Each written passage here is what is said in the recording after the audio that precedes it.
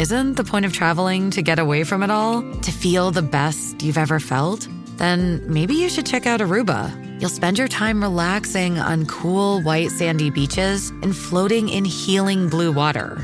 You'll meet locals brimming with gratitude for an island that redefines what a paradise can be. When your trip comes to an end, you won't need another vacation because you just had the vacation. That's the Aruba effect. Plan your trip at Aruba.com.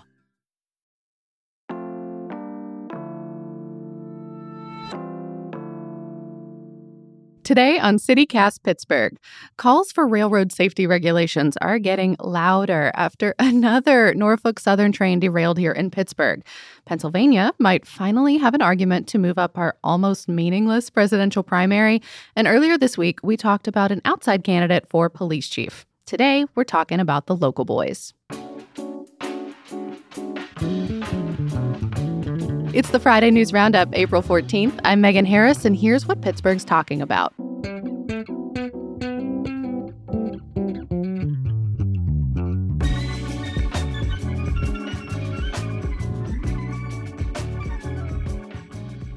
I'm with CityCast's Mallory Falk and Francesca DeBecco. Thank you both for trusting me last night that the Pens would, in fact, not be going to the playoffs for the first time in 16 years. Well, of course they wouldn't. It's the Robo Penguin. The Robo what? Wait, what?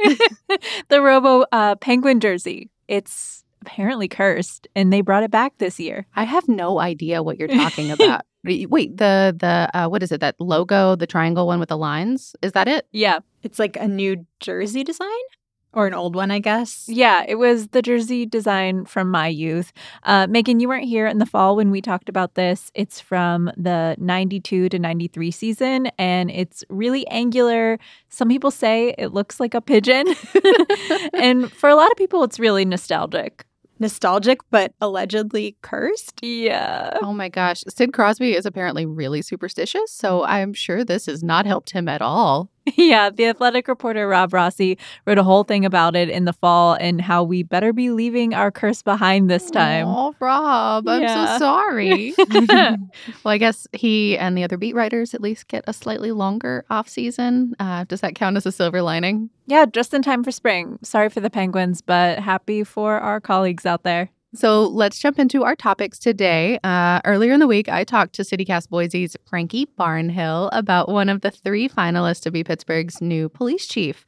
That one's name is Ryan Lee. He was most recently Boise's police chief after a 20-year career in Portland, but he was asked to resign after a string of issues from 2020 to 2022. So if you missed that episode, here is Frankie. So the big thing that happened that really spurred on and accelerated the fact that he actually was asked to resign by our mayor was that in October 2021, he was doing a training. It was some kind of like morning meeting with a group of officers. And at one point, he called a sergeant up to the front and did not warn him, according to a tort claim that came later, that he put him in a neck restraint. And to demonstrate a neck restraint, now you're like holding your hands around your neck, so you basically mean like yes, physical combat style something. Yes, exactly. And what was interesting is, neck restraints were banned after George Floyd in Boise. That was one of the reactions that our police department had. So he was doing another like a sleeper hold, basically. That spurred on a lot of issues because as in the claim it said he put one hand on his forehead and pulled his head back and down was how it was referenced. This officer, this sergeant, alleged that he broke his neck. Oh man. Yeah. So an HR investigation ensued. Later there was a tort claim that was filed. Did y'all know about that in Boise in real time? No, it was kind of a slow trickle of information. And that's Gotcha. When we're talking about somebody who, cares about transparency, this is, and according to officers who were present in that meeting, he said something kind of offhandedly, maybe jokingly, it was interpreted as, oh, are you going to file a complaint against me now? after that demonstration. So yes, apparently the answer was yes. The answer was yes, indeed. And the sergeant filed not only a tort claim but also an HR complaint against him. Yikes. Oh, that is gruesome and kind of problematic. Yeah, I mean, he didn't face any criminal charges, not because they decided he didn't do anything wrong, but because allegedly there wasn't enough evidence to pursue the case. So that's Officer Lee, but I wanted to spare a few minutes today to talk about the other two candidates. A bunch of outlets have reported on this now, and I remember some of the details myself from back in the day, but credit to PG reporter Megan Guza for summarizing all this so well late last week. We'll have a link in the show notes. These two local candidates, they're both from here or worked here? Yeah. So Jason Lando and Larry Scarrato. We'll start with Larry. Didn't he also have to step down? Like, Lee was asked to resign, but wasn't Larry actually fired? Ooh. Right. Yeah. After only 6 months on the job. But what we know about the reasoning for that, I don't know. It's wrong and he shouldn't have expressed himself this way. But I think maybe it's not as bad as it looks. Like maybe he's got kind of the spirit of the right thing to do. I don't know.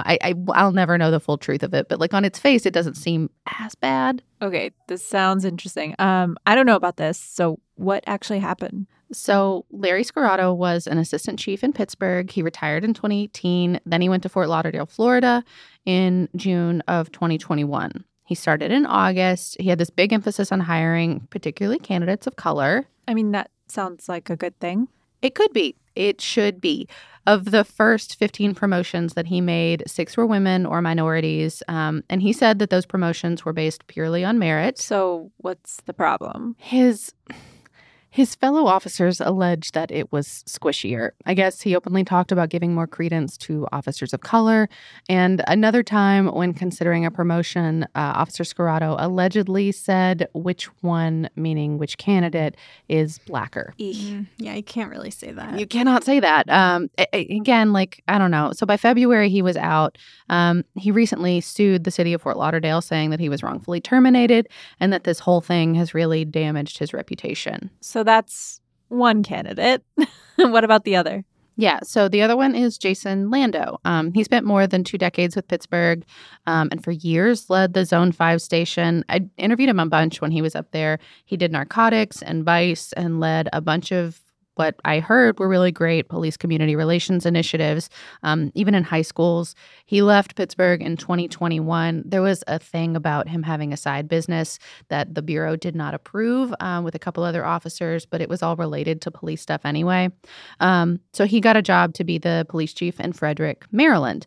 And the PG reports that the mayor there has been really complimentary about Lando, called his work outstanding, especially this crisis car initiative. Have you all heard about that? Oh, yeah. It's like unmarked. Like they have mental health care workers who help respond to emergencies, you know, like when it's not crime or something that someone needs, just like medical help. Yeah, exactly. And it's a small pilot in a much smaller community, but according to reports, it seems to be working.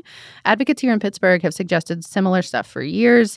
And I know for a while there was talk of doing something here too. I'm not sure where that landed. Like if Pittsburgh police are doing it now, they haven't been broadcasting it, or maybe it just hasn't risen to the top of the news cycle. Something to look into for sure. So you said, Lando did this work in a smaller community. Do you think any of these 3 candidates are ready for a city like Pittsburgh? I heard Rich Lord on WESA's The Confluence yesterday morning talking about his latest deep dive for Public Source into police accountability statistics. And this came up.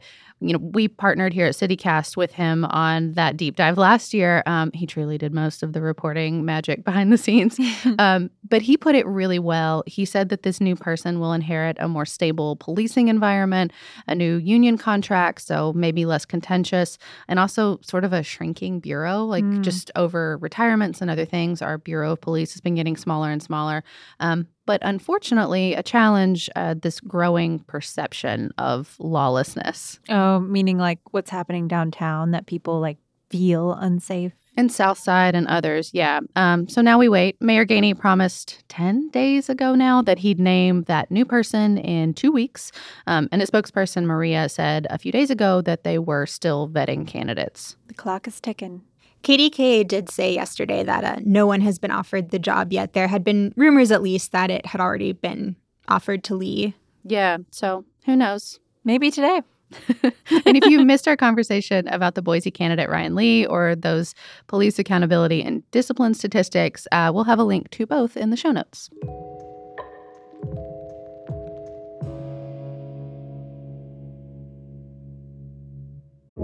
Hey, Pittsburgh. Behind those stately red doors on Bingham Street, the brilliant minds at Pittsburgh's City Theater have a brand new stage show for you. It's a modern revamp of the Shakespearean classic Hamlet. Fat Ham follows a young queer black man named Juicy, whose father visits from beyond the grave to demand Juicy avenge his murder. Check it out through March 24th and get your tickets at citytheatercompany.org. Use code CityCast, all one word, for $5 off. So Passover ended last night. I celebrated by shoving a huge hunk of bread in my face the moment the sun went down. As you should. As I always do year after year. Also, side note, but going back to last week's episode about how Catholics were asking the Pittsburgh Diocese for special dispensation to eat hot dogs at the Pirates home opener, even though it was Good Friday. I just want to point out, I wasn't calling up the rabbis and asking if I could have special permission to eat a hot dog bun at the home opener, even though it was Pesach. I just deal. I thought about this later, but do hot dogs really even count as meat? I mean, fair point. If we're getting into the logistics, Catholics say that they eat the body of Christ. So... Well, anyway, even though Passover just ended, people are already talking about next Passover because apparently the first day of Passover 2024 falls on the same day as our presidential primary here in Pennsylvania. I was just reading about this in the Philadelphia Inquirer. I can't think that far ahead. I think I've already been blocking out that we're entering what will inevitably be a 2-year presidential election cycle. Yeah. None of us are looking forward to that one. Yeah. So I know there are Jewish holidays like Rosh Hashanah and Yom Kippur where you definitely wouldn't be going to the polls. Right.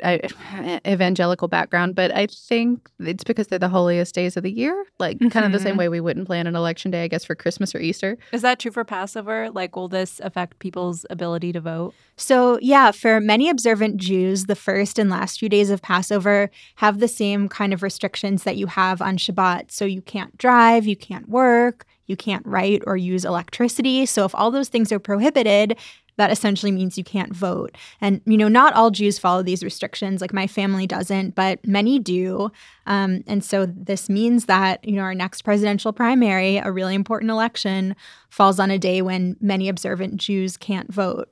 Even for people who don't follow those restrictions, though, they still celebrate Passover, and it just seems kind of crappy to have an election day on the same day as a religious holiday. Yeah, general PSA to government officials, please check all religious calendars before scheduling important days and events. Good note. But it's not like this is the first issue we've had with the date of our primary. It falls so late every time. Mm-hmm. We're a major swing state, but by the time we're casting our ballots, the nominees are basically already decided. Yep. Yeah. I don't know. And don't get me started on the whole closed primary system. Our process is infuriating. Yeah, and if we had a system where every state voted on the same day in March, we could avoid this whole fiasco. Well, and it's funny you should say that because this whole scheduling debacle with Passover might just be what lawmakers need to finally move up Pennsylvania's primary date. So separate from Passover, there's already been this legislative push to move our presidential primary from April 23rd, so late in the season, to March 19th. Two Philly lawmakers, Malcolm Kenyatta and Jared Solomon, reintroduced a bill about this in January. A similar one died last session. Kenyatta said that Pennsylvania will be a pivotal battleground state in 2024, and having the primary election well after many other states already have theirs makes our Commonwealth one of the last states in the nation to weigh in despite being a crucial swing state. I hear Kenyatta, and I also want my vote to matter, but every state in the nation keeps having this fight about when to move up their primary, and we all just keep leapfrogging each other. And at what point are we all voting the whole year before for a presidential election that follows literally 12 months later? It drives me crazy. Yeah. And meanwhile, New Hampshire is just holding on to its power and its death grip. And I get it, but it's just not a diverse place, and it's not indicative of the nation. But I also don't know what value it has to keep moving this further into the winter. I don't know the answer. It just all seems messy. Yeah, we just need to get on the same page here. Well, so long term, we might just need a full refresh. But in terms of Pennsylvania's attempts to move things up, you've got this legislative push, and now you've got Jewish lawmakers. There's this newly formed Jewish Legislative Caucus that are calling to, at least for 2024, reschedule the primary. And a spokesperson for Governor Josh Shapiro, who himself is Jewish, told the Inquirer that he supports moving the primary next year to ensure that Jews observing Passover have, quote, every opportunity to exercise their right to vote. So I don't know, it's not going to solve maybe this larger nationwide problem, but maybe Passover will end up being this funky loophole that lets us vote earlier and have more of a say in who becomes the presidential nominee. That would be cool. But Megan, you mentioned something earlier that holds people up from voting in our closed primary. Can you explain what that means for people? Yeah, right. Sorry, y'all. That's the rule here in Pennsylvania, where you can only vote for the ballot in the party that you're registered in. So if I'm a registered Republican, for example, I can only get that party's ballot in the spring. Same thing for Democrats, but because we're a swing state, a ton of people here are registered independent, which is a nice thought in theory. And in a lot of other states, you would be able to vote no problem. But here in Pennsylvania, a closed primary means that you are effectively disenfranchised because you can't participate in the primary at all. I don't know that anyone's really turning to Texas as the model for voting rights in the U.S. But, when I lived there, there were open primaries, and it really makes coming back here to this closed system seem even more absurd. And we don't have early voting either, which a lot of other states do. So we're really making it as difficult as possible by having it on a work day when a lot of people can't participate. And now on a religious holiday, too. Are you kidding me? Ugh, man. Well, thanks for informing people about that. So going back to Passover, if the date doesn't change, what does that mean for observant Jews who want to vote? Yeah. So, Megan, like you mentioned, we don't have early voting, but as of the 2020 presidential election, we do have no excuse mail voting. So anyone in the state can vote by mail. You don't need to have a specific reason. So, observant Jews could cast their ballots that way. And then they would also be eligible for absentee ballots because they're unable to go to their polling place on election day. So it's not like they couldn't vote at all. They're not being totally disenfranchised. Right. But of course, the options are a lot more limited. And I should note that Pennsylvania isn't the only state grappling with this. Maryland, Delaware, and Rhode Island also have their primaries on this date, on the first day of Passover. And there's already legislation in Maryland to challenge the date because of Passover. The state's first Orthodox lawmaker actually introduced this bill. Good for them. Yeah. And so, Maryland and Pennsylvania, they both have some of the largest Jewish populations in the U.S. Wow. I found one report that says Jews make up about 3% of the electorate in Pennsylvania. So it'll be interesting to see what happens. But if the date does change, thank your Jewish neighbor for making sure Pennsylvania doesn't get passed over when it comes to choosing a presidential nominee. Sorry, Well I done. apologize. No, I love it. I love it. Well, we don't have to worry about it this year, at least. Remember to get out there and vote at the polls May 16th for our local primary. And don't think it doesn't matter just because it's not a presidential election. Yes. The county executives race primary will effectively decide who represents us for the next 4 years. So don't sleep on it. It's important.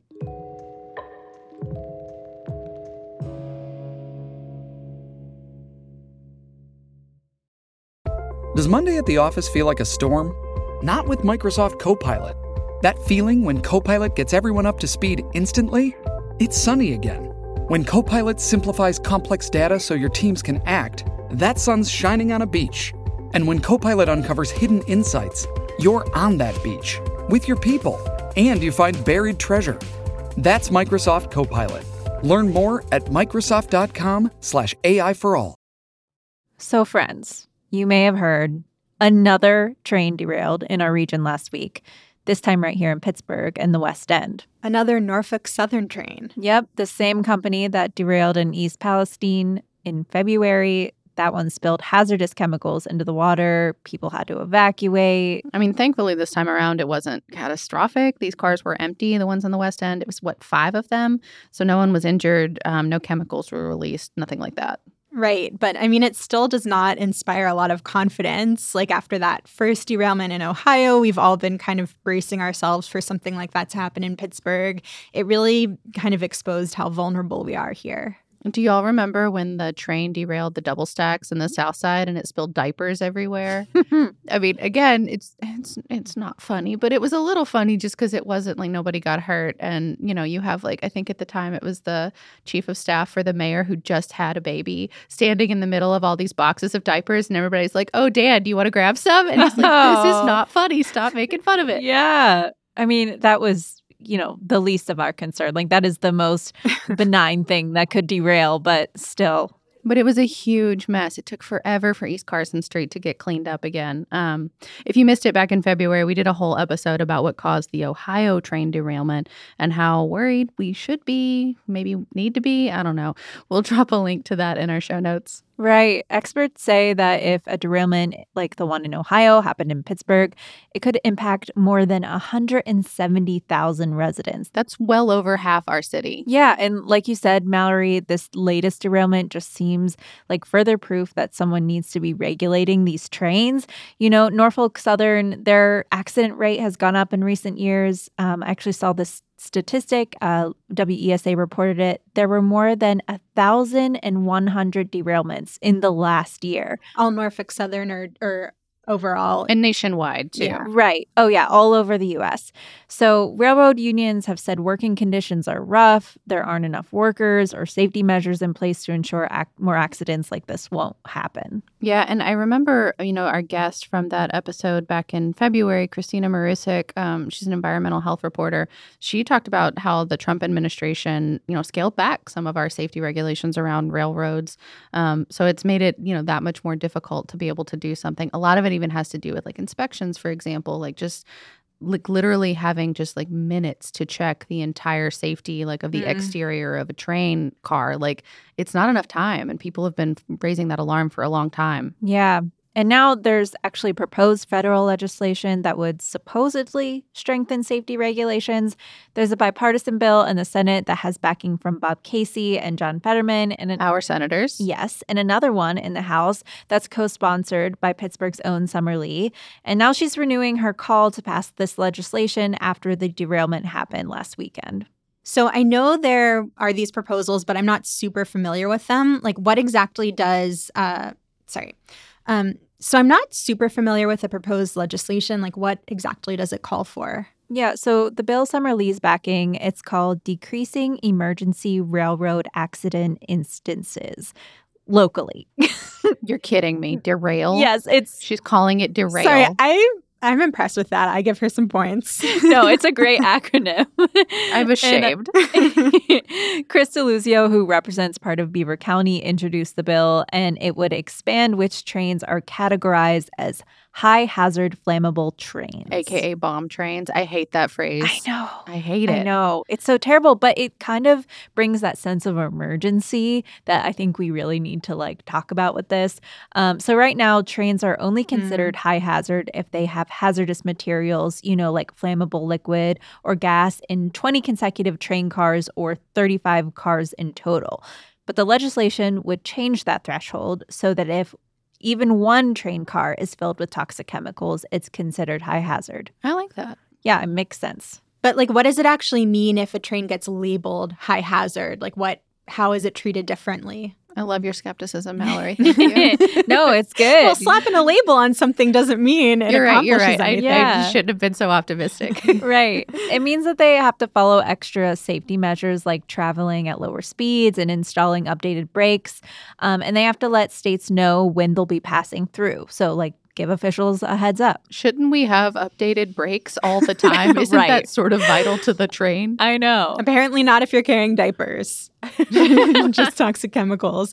But the thing about letting states know if you're passing through, I remember hearing this wild detail. I remember in the initial coverage hearing this wild detail after the Ohio derailment that like the heat of the train car melted off these placards that said what kind of materials were inside. And so first responders like initially didn't have that information, didn't know what kind of like chemicals they were dealing with. But that if Ohio officials had known the train was passing through, if they'd been given that heads up, they would have had those details. Yeah, exactly. And the legislation would also require rail carriers to make a report to the National Response Center and state and local officials within 24 hours after a train carrying toxic chemicals derails. Again, like, shouldn't that be like a no-brainer? Like, don't you call emergency officials if anything goes off the track? It has one job. Yeah, that's like what's wild to me is some of this stuff, it's just kind of shocking to me that it's not already the law. Well, y'all know what else Big Railroad is keeping from us here in Pittsburgh, don't you? What? A zip line across the Ohio River. Oh, not this again. Do y'all remember this proposal? It was from like, I don't know, 2018, 19, something like that. Briefly. I mean, it's a dream, but I don't know if it could ever happen. So Mallory, you were out of town. I don't know if you saw any headlines about this. I'm not familiar with this story. There was supposed to be this esplanade in the Chateau neighborhood of the north side. It was going to be kind of an extension of the casino complex. They wanted to have like a wave pool, hotels, entertainment, all this stuff. Some of that is still coming, but not exactly. Yeah. Not exactly how they initially proposed it. And it could be really pretty. Like the mock-ups for it were nice. It seems like it's not really a fit for the neighborhood, but that's a separate problem. But somebody proposed putting a zip line from the West End Overlook across the Ohio River on, and like it would connect around like that casino esplanade area. That would be very fun. I think it looks fun as heck. But, the problem is that because our railroad laws were set in the 19th century and they're like completely ironclad, they own all vertical space over the rail line. Oh, man. So the guy has to get permission from the railroad to string a line well over it, like way over it. But he couldn't do it. It was the Pittsburgh Zipline Company. And I remember, like, I talked to him about it, and he was like, yeah, I don't know what's going on. And this is still early in his progress. But he's like, I can't get him to answer the phone. Do you have any suggestions? And I was like, oh, bud, you're never going to get them to answer the phone. I took my dad out to Hocking Hills one time to do ziplining, and he loved it. But it would be so much fun if we could do it over our rivers. Sorry, Dad, you're not going to get the opportunity. Yeah.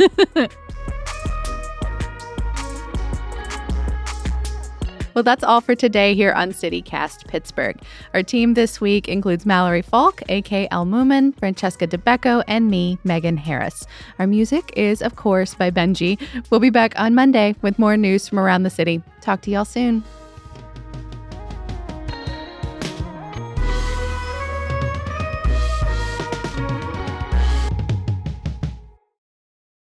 Y'all are ridiculous. I'm so sorry.